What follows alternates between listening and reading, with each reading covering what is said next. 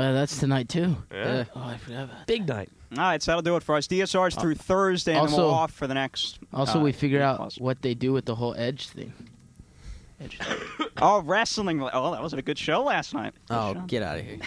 All right, that'll do it for us. Regular shows through Thursday, and then we're off all next week because of spring break. Until then, from Ann Arbor. Good night. City of Michigan Wolverines and the Nebraska Omaha Mavericks in Game 2 of their weekend series. Here on that could very well be very chippy following last night's performance where... No, and they're going to give a 5-minute major. Wow. What are they calling on this one? I think he pulled him down, and that, like I said, he spun him around when he hit him, which makes me think that he might have grabbed something. They gave him a 5-minute major for Neen. Wow, I've never heard that. In front, just knocked aside. Good job there by Glenn Denning. Then a big hit, and that's going to be he's gone. Danny Fardig is gone for that hit. He's going to get a hit from behind. That's a second 5-minute major. We're at 5-on-3 for 3-9. And there's no way Danny Fardig stays in this game after that hit. Oh, wow. Dude, did Danny Fardig get lucky there? They're just calling a roughing. That is for that. That was a bludgeoning. Charleston with it. Far side to Olim. Olim middle to Del Grosso. Another shot off a man in front, in for a goal. And just like that, we have back-to-back goals. 2-0 Nebraska Omaha. As that shot got tipped into the air and then deflected in off the chest, I think, of Purslow. And wow, it is just like that. 2-0 with 9:40 remaining here in the first. And come on.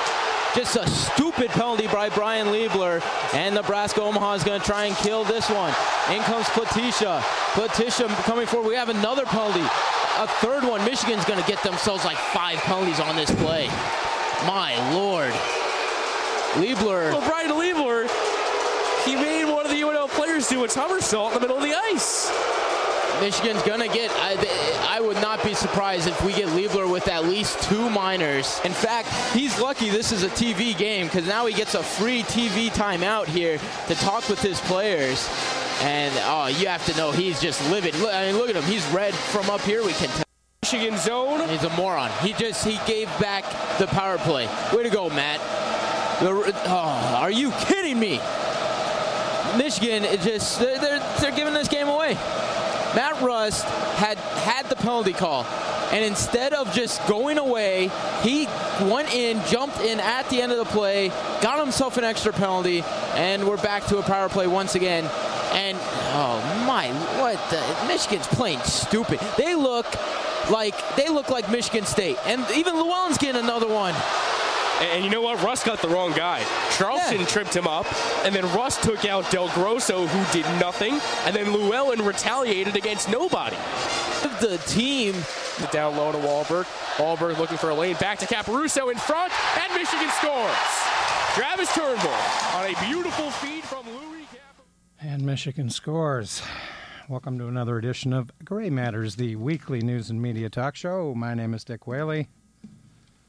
Sounds like Michigan's going to score a little money from this stimulus package that eked its way through the Senate. And it's interesting to keep your eye on the dynamics of this bipartisanship because obviously I don't think we're going to see too much of it. There, of course, are logical explanations for this.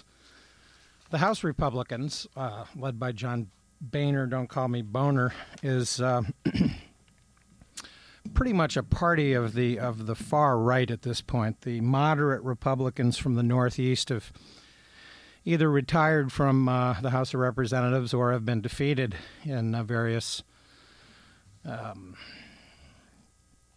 primaries or general elections. 3 scenarios explain their departure over the I would say the last 3 congressional election cycles. And even the demise of the Republican Party, I think, really started back in 98 with the impeachment business because we all know that George Bush never won the 2000 election. It's quite interesting, by the way, in a book that I recently finished. It turns out that Sandra Day O'Connor, who was one of the justices in the 5-4 Bush v. Gore decision that gave the presidency to George Bush, apparently was heard at various elite cocktail parties in Washington expressing disappointment when she discovered that Gore had won, apparently the night of the election and also at a subsequent cocktail party, because she had planned on retiring.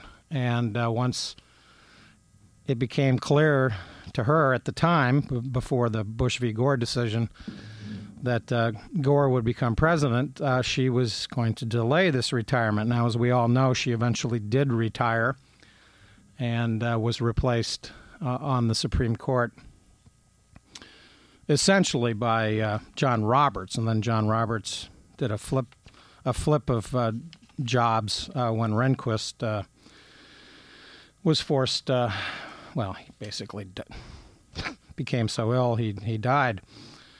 I think he's dead. Anyway, that allowed Bush to appoint Alito and name John Roberts as the Chief Justice. Anyway, a couple of scholarly articles have been written about this as to whether or not this was a conflict of interest, but it would strike me that it clearly was if this were the case. But what can you do about it? It's a done deal. And, of course, in a recent presidential survey, it turns out that Bush, on various measurements, and, of course, these are somewhat arbitrary, I think that the proximity to the bicentennial of Abraham Lincoln allowed Abraham Lincoln to be rated as the number one president, with George Washington number 2 and Franklin Roosevelt being number 3. I would flip those around a bit. I don't think there's any question that in terms of personality and character, Abraham Lincoln was our greatest president in many ways. But Franklin Roosevelt had to deal with two major crises during his presidency, and he also was president for more than 12 years, which allowed him more opportunities to screw up, as we say. And, of course, FDR has been criticized not for handling World War II or the Depression.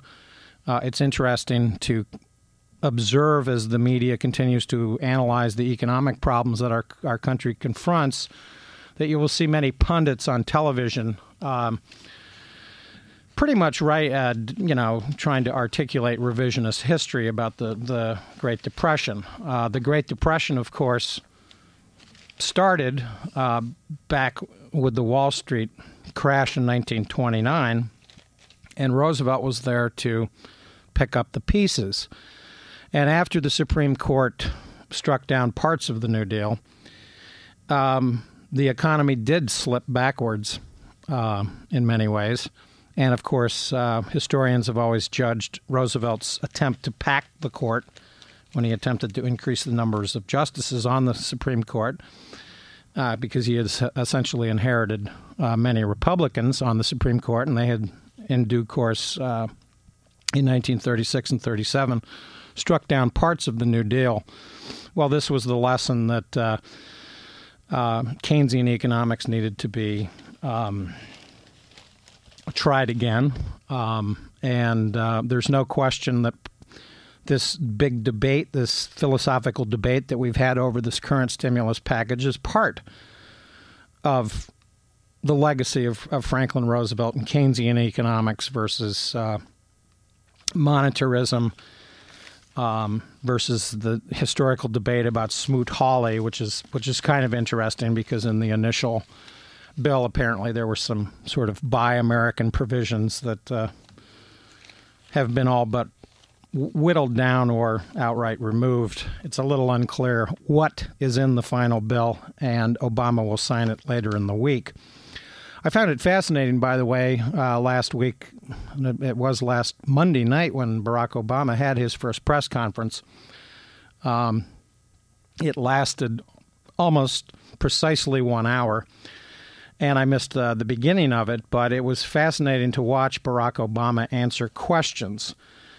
And it was interesting. I haven't watched Fox News in quite some time, but I flipped over at one point to see their analysis. And their analysis was that President Obama, was essentially too erudite, too detailed. He took 7 minutes to answer a question, one of the commentators said. and that there were, quote, no sound bites, which I found amazing because I thought there were a lot of sound bites. And I wanted to give the mainstream media a brain damage award in general because the most profound soundbite of the evening was a 4-word phrase. The party is over. I don't know how much more of a soundbite you can have. This may be one of the most profound sound bites that any president has ever issued. It's a four-word declaration. The party is over. And even 4-year-old children understand what a party is. They go to birthday parties. They put on funny hats and make noise and bring presents and eat cake and have fun and play Ring Around the Rosies and hide and go seek or whatever. But even a 4-year-old knows what the meaning, the party is over. And, of course, Obama was stating that in reference to the continuing economic problems that we have continue to witness, and they continue to unfold. We had a report over the weekend that the Japanese economy has, in the fourth quarter, declined somewhere between 3.5% and 4% outright. The Japanese leaders basically stated unequivocally that this was the greatest crisis since the end of the Second World War from their perspective. And Japan, by the way, is a very interesting country to examine in terms of the current global financial crisis. The Japanese economy relies heavily on exports. They make brilliant cameras. Mandrake, in the infamous Dr. Strangelove, even has a funny comment about how adept the Japanese are at making cameras. Well, this movie was made in the early 60s, and Japan has relied on the fact that they make outstanding cameras, electronic consumer goods that Americans want to buy, and cars, automobiles. But we're now seeing that Toyota, for instance, reported its first loss in 70 years, that the Toyota Corporation is planning layoffs and slowdowns at various plants around the country that, alas, will seem to affect the infamous Senate trio of Corker, Shelby, and McConnell. And there are even reports, by the way, that Japan is leasing land in California where they're just stockpiling automobiles that they can't sell. So the party is over in many respects. But it's interesting to note, by the way, that the Japanese economy and its bank is not as impacted by the so-called subprime mortgage crisis. Because as I've noted in some previous shows when I've been without Jim Dwyer, my partner, who's got school obligations tonight, so he'll be back with us next week, I've noted that there are several different problems with the economy. One is a jobs problem, one is a housing mortgage problem, and a housing production oversupply problem. Then, of course, there's the banking crisis that involves the precise financial conditions of America's largest banks and how the regulatory apparatus, or maybe I should say apparati, of Washington, D.C., because there are a number of different regulatory agencies that have to deal with the continuing banking crisis. Most consumers and most people out there, of course, have heard of FDIC.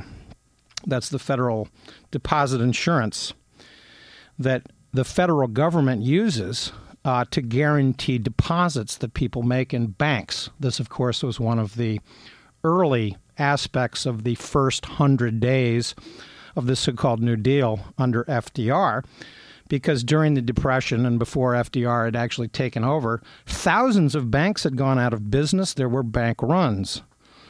And what the government did was it came in and it created an insurance and a regulatory agency to handle consumer deposits, so that when you deposit money at a bank here in town, we'll just name a bank. How about Chase, JP Chase? It's one of the big Wall Street banks that's taken TARP money. Your money is insured now up to $250,000, by the way. They changed this limit during the initial phases of the banking crisis because in the mid part of September, there indeed was a run on a couple of banks, the most famous being Washington Mutual. And Washington Mutual was then eventually forced into a sale by the FDIC. And I've noted in a previous show that Washington Mutual had about $195 billion in deposits. Unfortunately, the FDIC Corporation only has $63 billion in its vaults. That bank failure would have been catastrophic. So the regulator stepped in and forced a sale at a bargain basement price to one of the banks that they interpreted as more solvent. Anyway, getting back to the Japanese for a second, because they are important. This is still the second largest economy. But its problem is that its export earnings are plummeting because cars and more expensive electronic consumer items are simply not being bought in our retail sector. And needless to say, over the next 6 to 9 months, as this stimulus package slowly sort of trickles and spreads around, oozes around in the economy, we're going to see continuing layoffs in the retail sectors. This is patently obvious because Christmas was the worst in something like 25 years.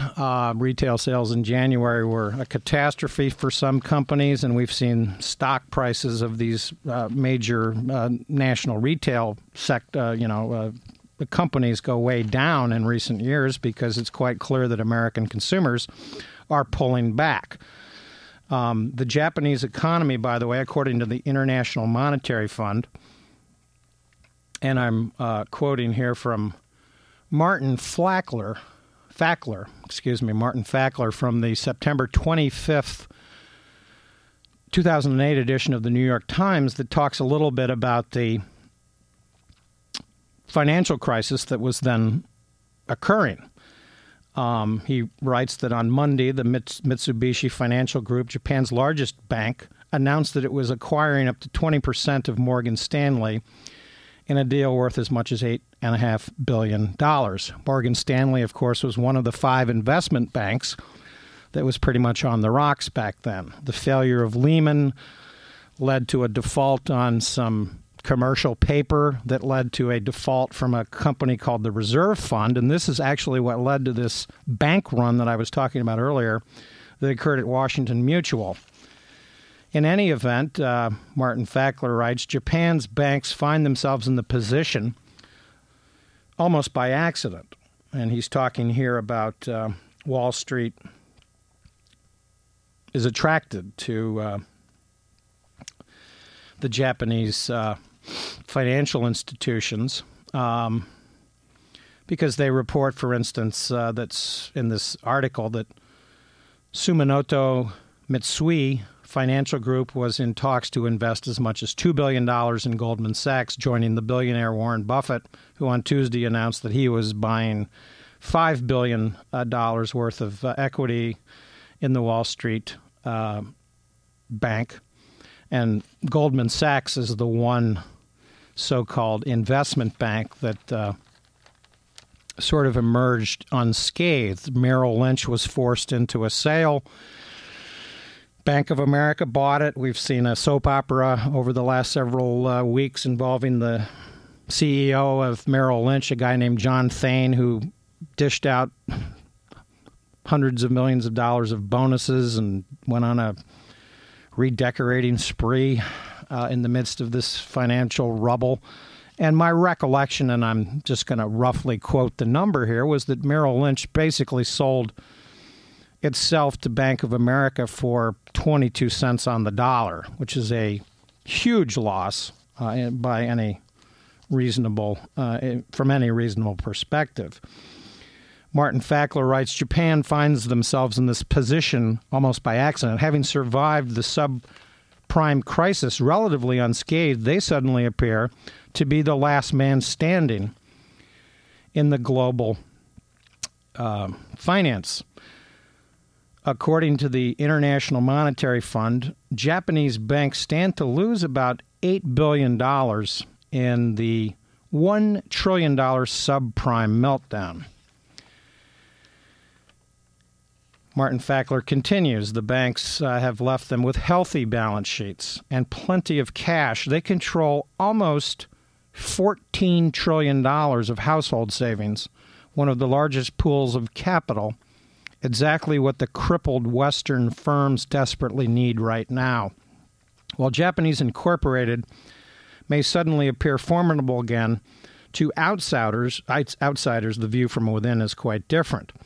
Now, it's fascinating that Hillary Clinton, who's now the Secretary of State, no longer the presidential candidate or the senator from New York, decided in her first, quote, official visit to actually go to Japan. Japan is one of the only countries where America can buy into this capital.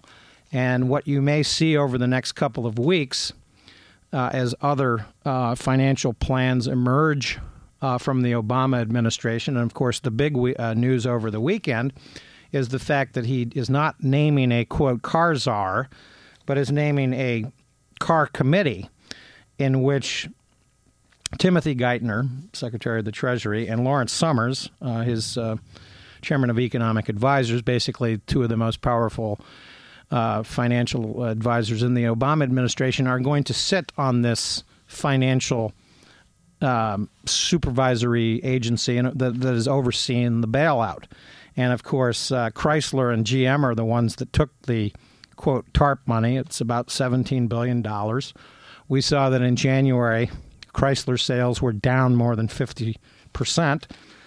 And while Toyota is at least able to lease land to stockpile Toyotas, Lexuses, and whatever, Priuses and whatever else the heck they make, Chrysler has been virtually shut down since Christmas. They went on a kind of a 4-week furlough, so to speak. And this obviously has very important relevance to the state of Michigan. It's quite clear to me that Chrysler is simply not going to make it. So we may actually see some sort of, I don't know.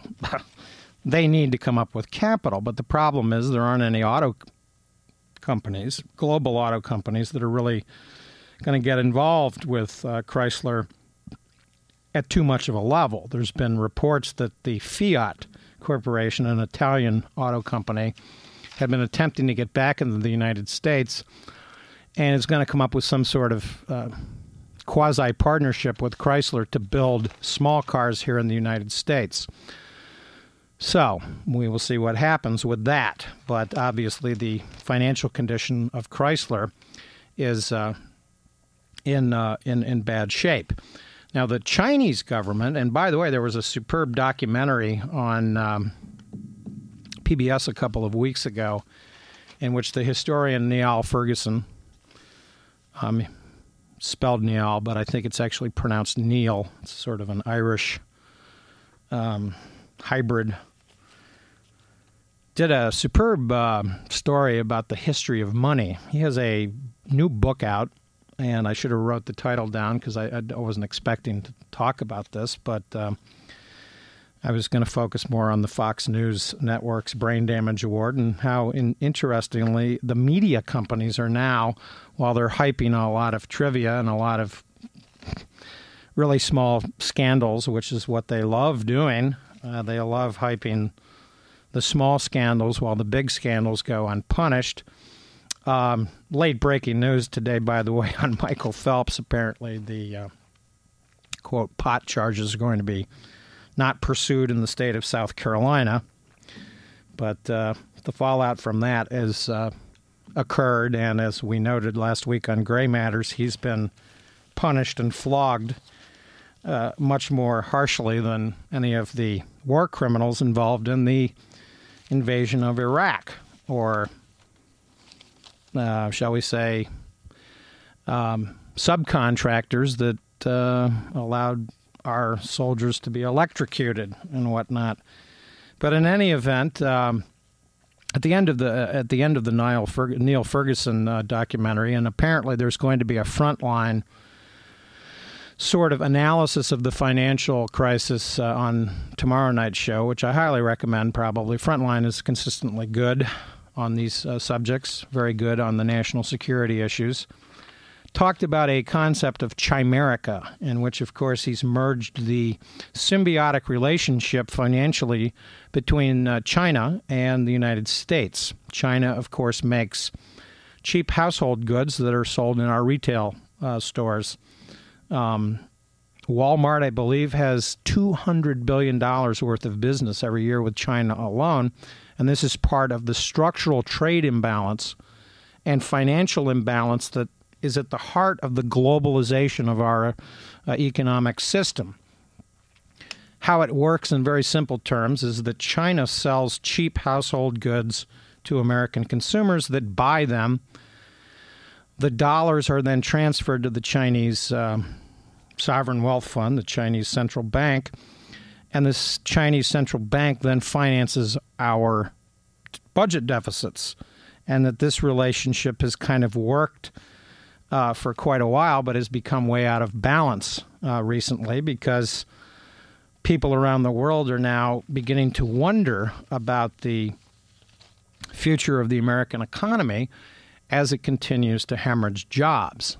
We focused on this over many, many years on Gray Matters because the jobs situation in the United States is crucial. As people lose jobs, most people simply don't have enough savings to keep their houses. So this continues the spiral of the foreclosure problem, which, of course, is another wing of the multifaceted economic mess that the Obama administration has inherited. And for simplistic purposes, what's happened over the last 40 years, and I do appreciate that Obama told the American people that the party is over, the United States has borrowed too much money, the federal government is too far in debt, and American consumers are too far in debt. And, of course, much of this consumer spending that's occurred in the United States has occurred because of credit cards. And, of course, Americans owe about $1 trillion of credit cards to financial companies and banks, big banks. And many economic experts have observed, by the way, that is why that this credit card crisis is going to be the next problem in the American economy, that this house of cards is still falling, and that there is no white knight. A white knight, of course, is known as a figure on Wall Street that comes in to bail out a company.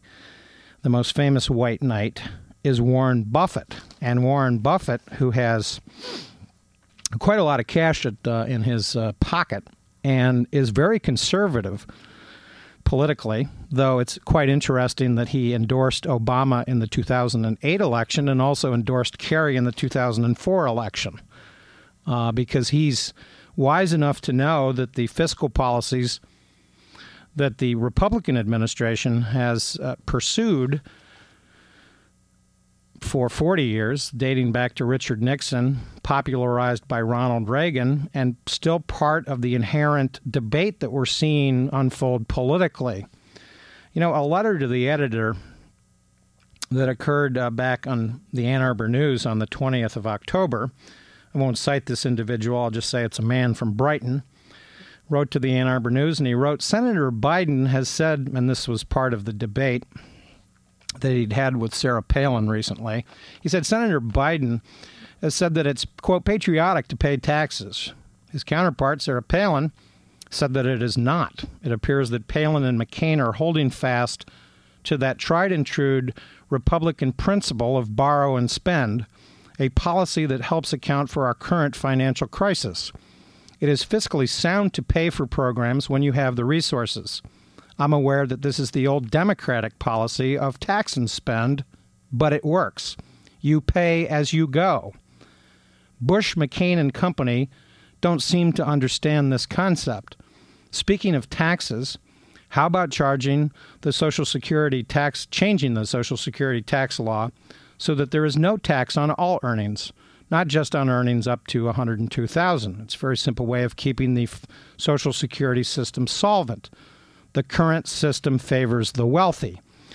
And this, of course, is going to be part of, and this is a very succinct letter written before the presidential election of 2008, that is a complete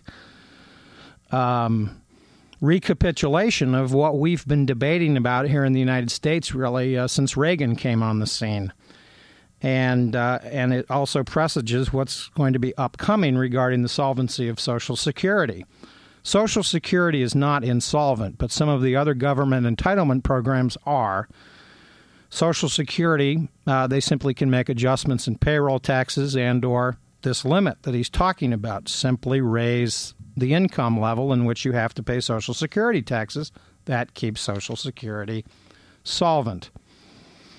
The party is over.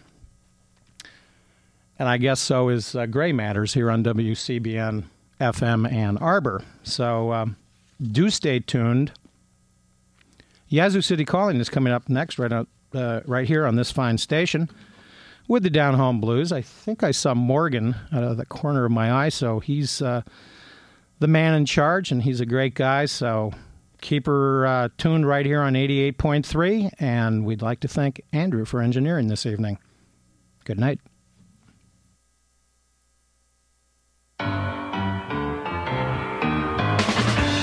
Hello, Dave Emery here. I'm inviting you to join me and 88.3 FM WCBN Ann Arbor every Friday at 6 p.m. for Dave Emery's For the Record. We look at history and where it's gotten us in a whole new light. That's Dave Emery's For the Record every Friday evening at 6 on 88.3 FM WCBN Ann Arbor, freeing your mind for over 30 years.